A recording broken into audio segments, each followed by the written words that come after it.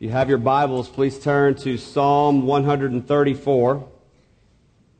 Psalm 134, we will be concluding our series today on the Psalms of Ascent.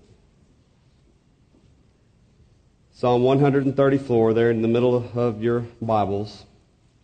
This is God's holy and authoritative word to us. Come, bless the Lord, all you servants of the Lord, who stand by night in the house of the Lord. Lift up your hands to the holy place and bless the Lord. May the Lord bless you from Zion, He who made heaven and earth. Let's pray. Father, we thank you for your holy and authoritative and inspired word to us. And so, Lord, now as we look to it, we pray that you would teach us, you would instruct us, that you would open the eyes of our hearts, that we may see wonderful things here in your word. We pray this in Jesus' name. Amen. Well, we've made it to the top. This is the last of our Psalms of Ascent, Psalm 134.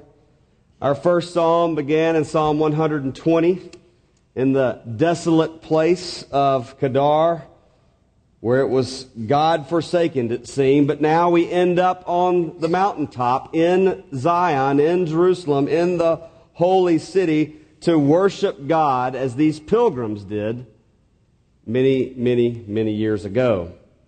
They were progressing up to one of the annual feasts to praise the forever God, Yahweh, who is there in the holy city of Jerusalem.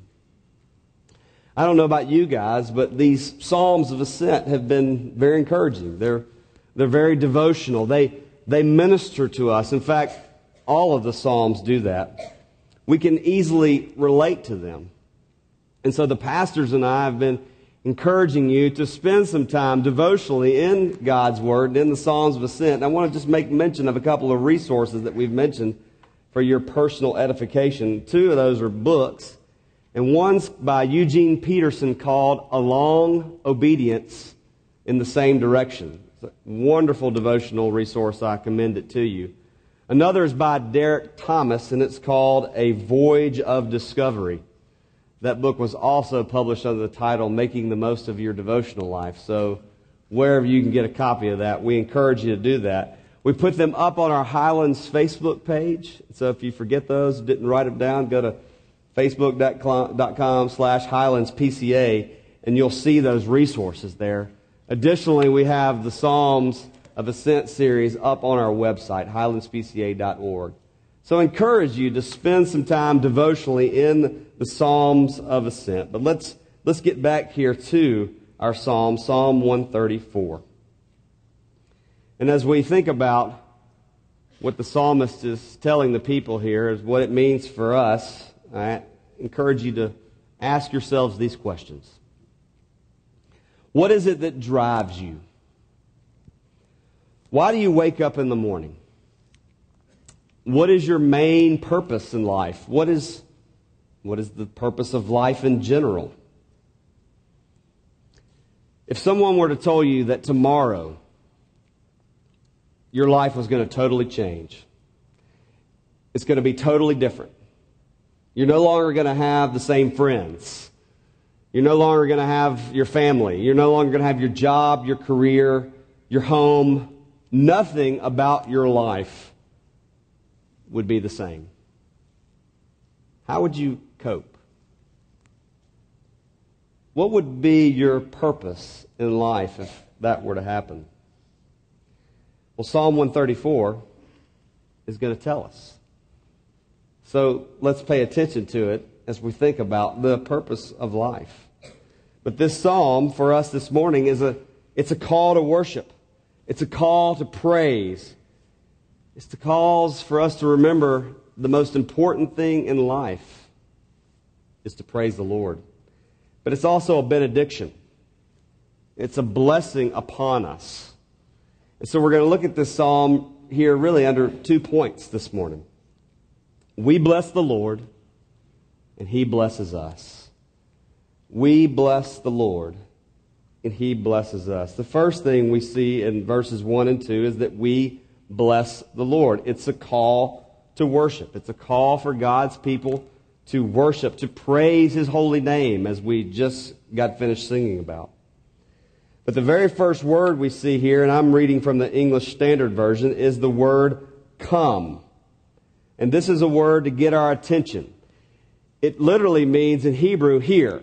So, hear. Pay attention. So, some of the words that we use to translate this word for our English purposes is come or behold. As the old King James Bibles read, if any of you have those, lo. You know, anytime I hear that word lo, I just think back to my childhood and that pastor going, lo. And the Lord said, you know, pay attention. That's what's going on here. It's a call to behold. And it's appropriate to begin a call to worship this way, to come, behold. Just as we began our worship service with the hymn, Come, Ye Sinners. It's a call to come and to worship. It's an invitation to everyone, to sinners, to poor, to wretched, to needy. I fit all those descriptions, and my guess is that you do too. It's a call for us all to come and to worship. The second word that we see there in this psalm is the word bless. The Hebrew word for this word blessed is barak. It's used 3 times in this passage. So the word blessed is the focus, is the driving point behind this passage. It's a very important word. It's a focus of the psalm. And barak means to bless, to pronounce blessings, to give praise, to give thanks, to extol. And this word here appears in our passage in the imperative, because it is imperative that we bless the Lord, that we praise the Lord. We are, in fact, commanded to praise the Lord, to give Him blessing. Now, I don't know about you, but when I read this, it seems odd to me to say that believers or worshipers or Christians are to bless the Lord. Doesn't He bless us? Isn't that what we say when someone asks, how are you doing? How's life? Well, I'm very blessed. God has blessed us. But are we to bless God? Well, we need Him to bless us. We need His favor to shine upon us. But in the amazing grace of God, we get to bless the Lord. And this gives Him pleasure, and He delights in us when we do this. Eugene Peterson says this about that passage. It describes what God does to us and among us.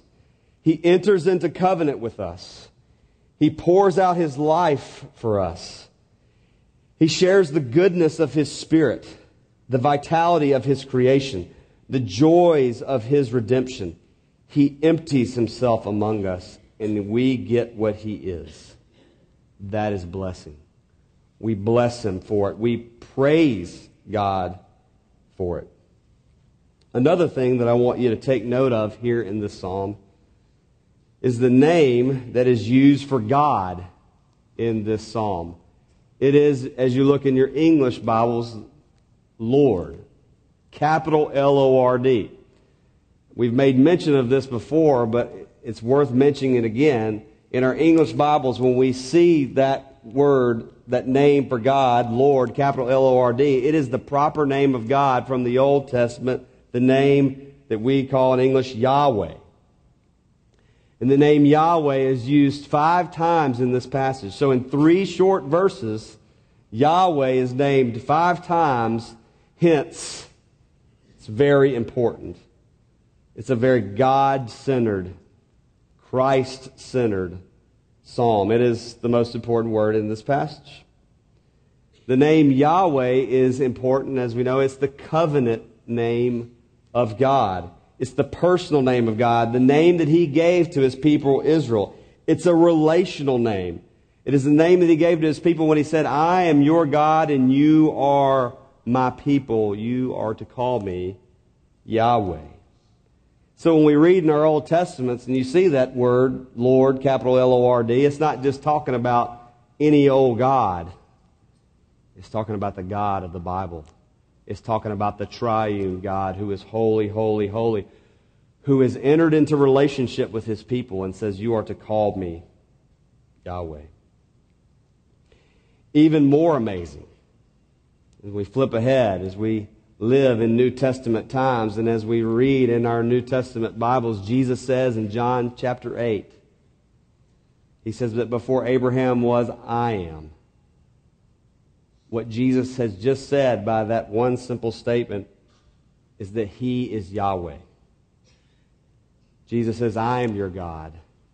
You are my people. I am Yahweh. That is who we're talking about here in this passage. So this highlights that there's deep concern by the psalmist for the glory of God, for the praise, for the worship, for the blessing of God. His chief purpose, as they got to Zion, prepared to worship in the temple, is to glorify the Lord. Glorify God. But by way of application, these God-exalting words to bless the Lord, they're reminders to us that worship is not about you. It's not about me. It's about God and praising His holy name. We're to adore Yahweh and Him alone. Too often our ideas about worship look like they're focused on everything else but Jesus. We must pray for this God-exalting, God-glorifying passion to worship the Lord day and night, as we are pointed to here in this passage. When that is what we're all about, when that is our chief purpose, this affects the way you pray. This affects what you think about church. This affects who and how you worship. It affects how you work. It affects how you parent. It affects who your friends are. It affects everything. It affects what is most important in life. And this is the most important thing in life, to bless the Lord. But just as an aside, I want to make mention about these pilgrims. They're going to church. They're at church. We are at church. This matters for church. It matters because getting out of bed on Sunday mornings and coming to church is not about you. And let's face it, getting out of bed on Sunday mornings and coming to church is hard. A friend of mine, an elder friend of mine years and years ago, I remember said to me, Satan visits our home on Sunday morning. All of you laughed in agreement. Because we're coming to worship the Lord, and He doesn't want that, does He? We're here at church to worship Jesus. It's not about you. It's not about how cool the youth ministry is. Our youth ministry is very cool. It's not about how well-themed the children's ministry area is. It's pretty well-themed. It's not about how funny your Sunday school teacher is. It's not whether or not the pastor remembers your name at the door. And please don't hold me to that. Joseph is really good at that. It's about worshiping God. Worshiping God Almighty as He's revealed to us in Jesus Christ. If you're not part of a church, if you're worshiping with us today and you're not part of a church that centers its focus on the Lord, change churches. If you're not part of a church that centers its teaching and its focus upon worship from the Bible and the Bible alone, change churches. But for you personally, stop going to church to meet your felt needs. Come to church to worship the Lord, to bless the Lord, to praise God. If this is convicting to you, if you're like me, I remember some 20 years ago being utterly convicted that I was going to church or not going to church for all the wrong reasons. And if this is you, ask the Lord to change your heart, to give you a heart to praise His holy name.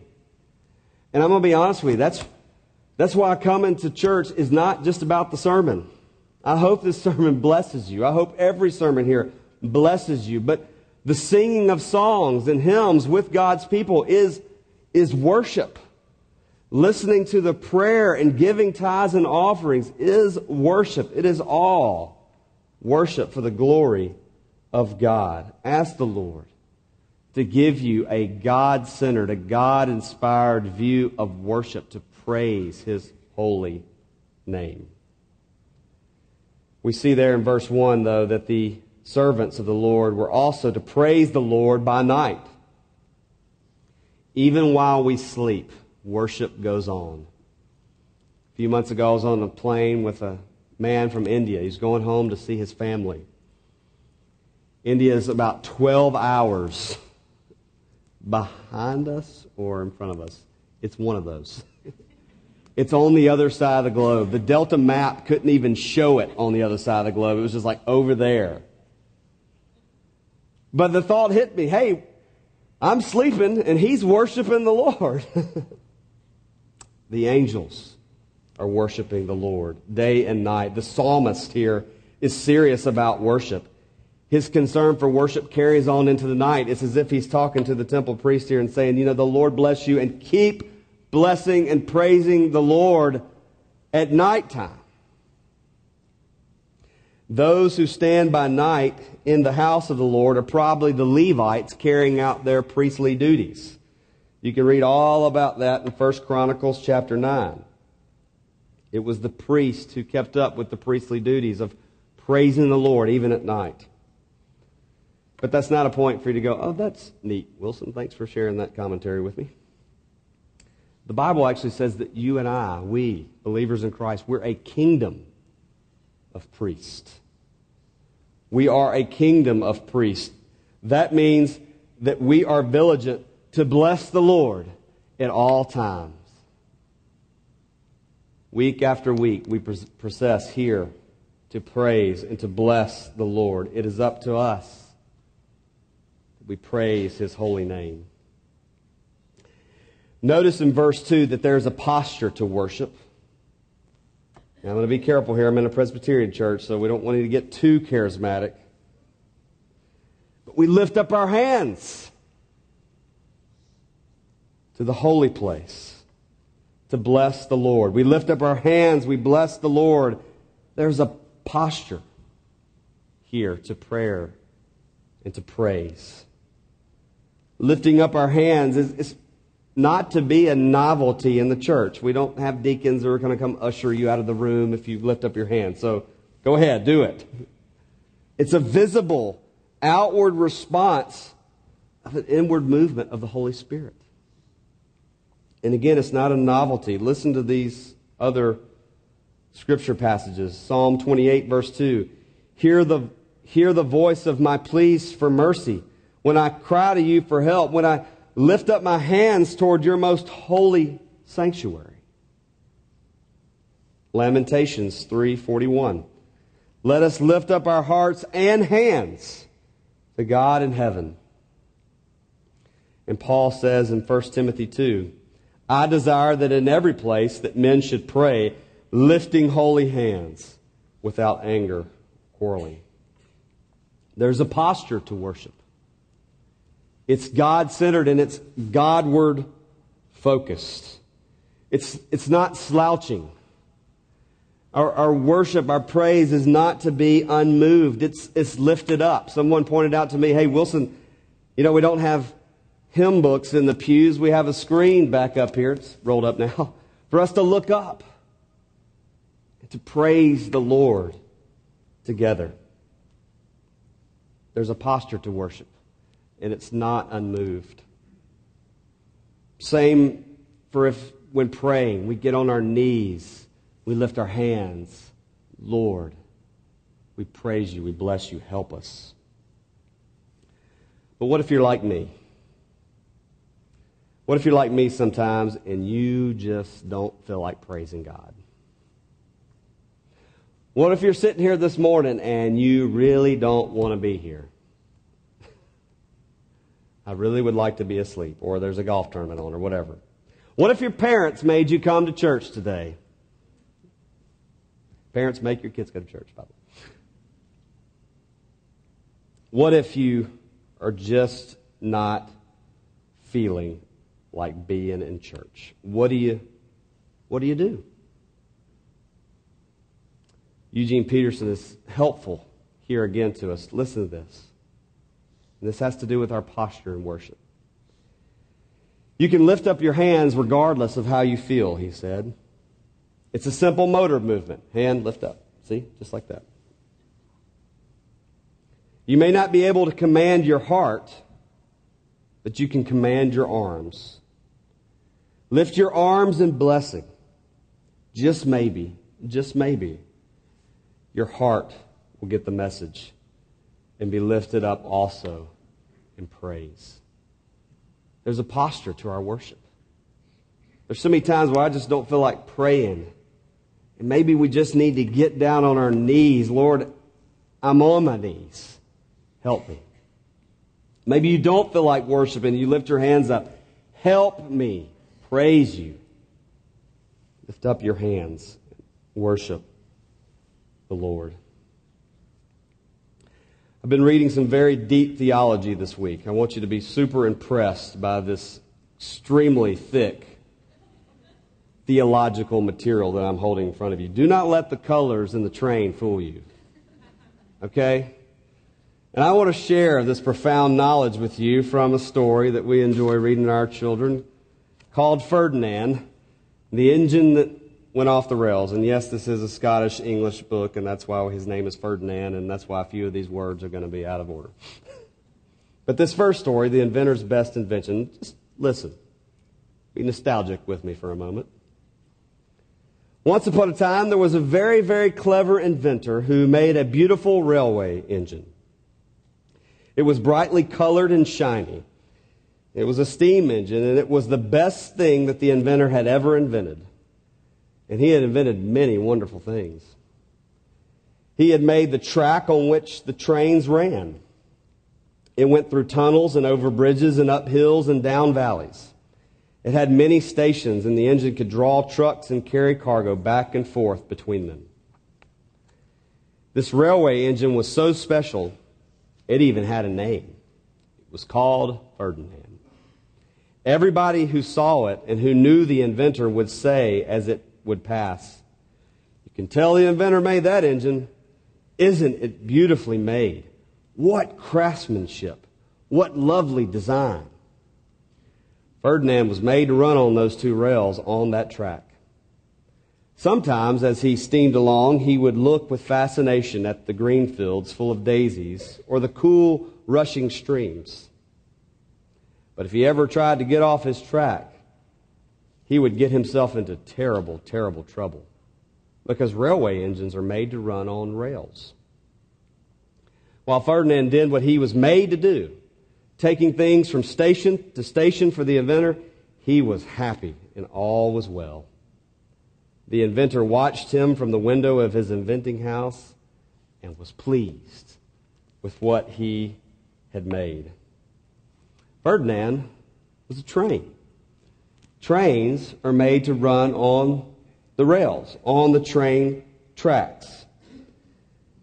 And he was never going to be happy. He was never going to be, as Thomas the Train's friends would say, useful. Unless he was, in being the best train that he possibly could, unless he was doing what he was made to do, and that was run on those rails. You see, brothers and sisters, worshiping the Lord is not an option. It's not something that we should feel like doing. It's something that we were made to do. We were created to worship. This goes for the believer and the non-believer. In the Presbyterian tradition, we love the Westminster Confession of Faith, and there's a series of catechisms that go along with this confession of faith. The Westminster Shorter Catechism, question number 1, puts it very beautifully, one of the most beautiful expressions, I believe, in all of human history. And the question goes, what is the chief end of man? Or we might rephrase it, what is the purpose of man? And the answer, to glorify God and to enjoy Him forever. Or, in the words of Psalm 134, what is our chief purpose? To bless the Lord. We can never praise God enough. It's what we were made for.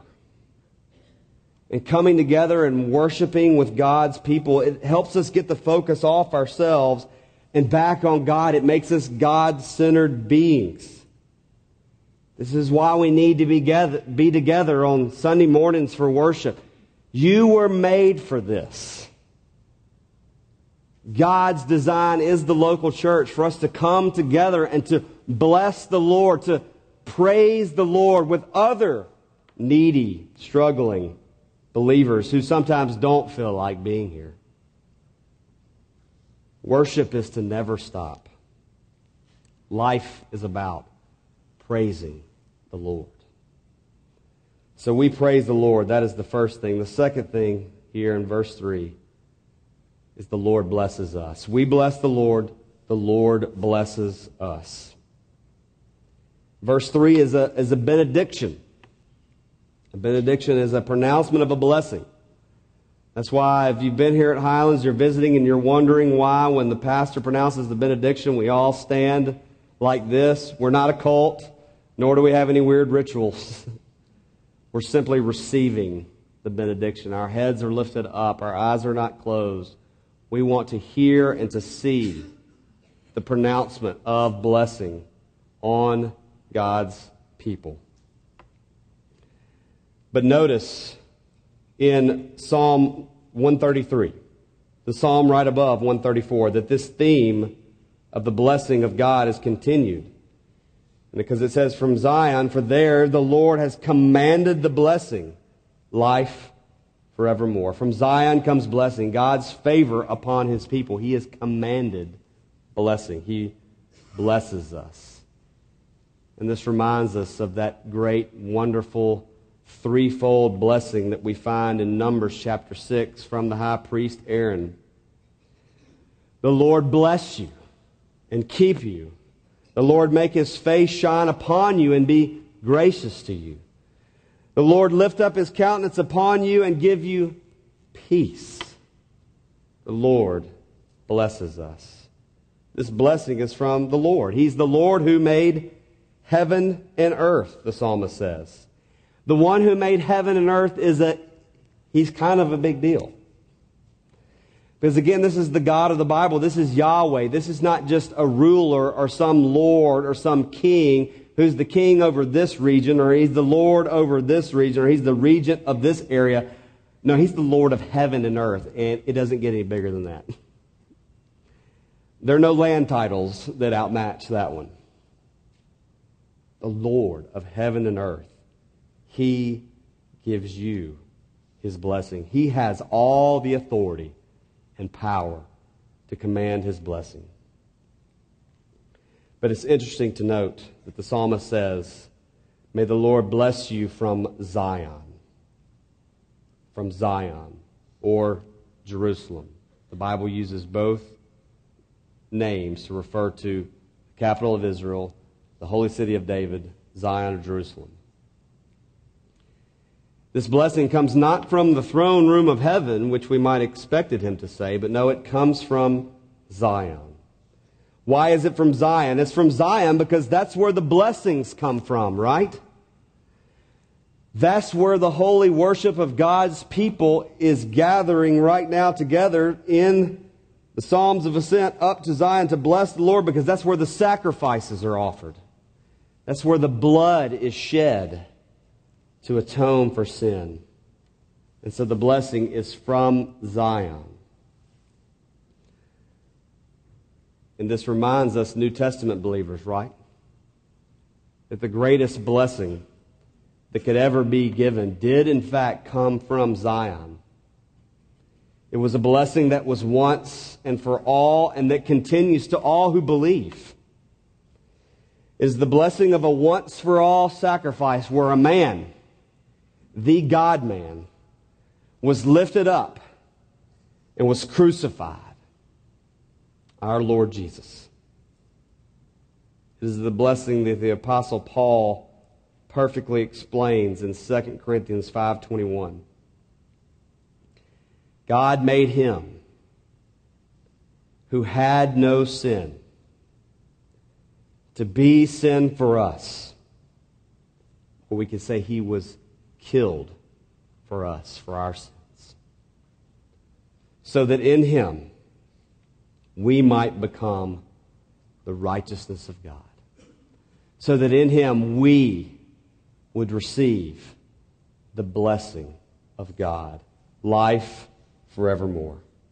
The God who made the heaven and earth is the God who humbled himself by becoming a man, by dying on a cross, so that the blessing of the Lord would flow down to his people. Interesting to note here in verse 3 that the word for bless, barak, that we already mentioned, is a verb that's in the singular, which means it's referring to a very specific you. You personally. It's a blessing for you. Derek Thomas says this: the blessing of God finds you wherever you are, whoever you are. The blessing is for you. You who struggle with sin. You who doubt.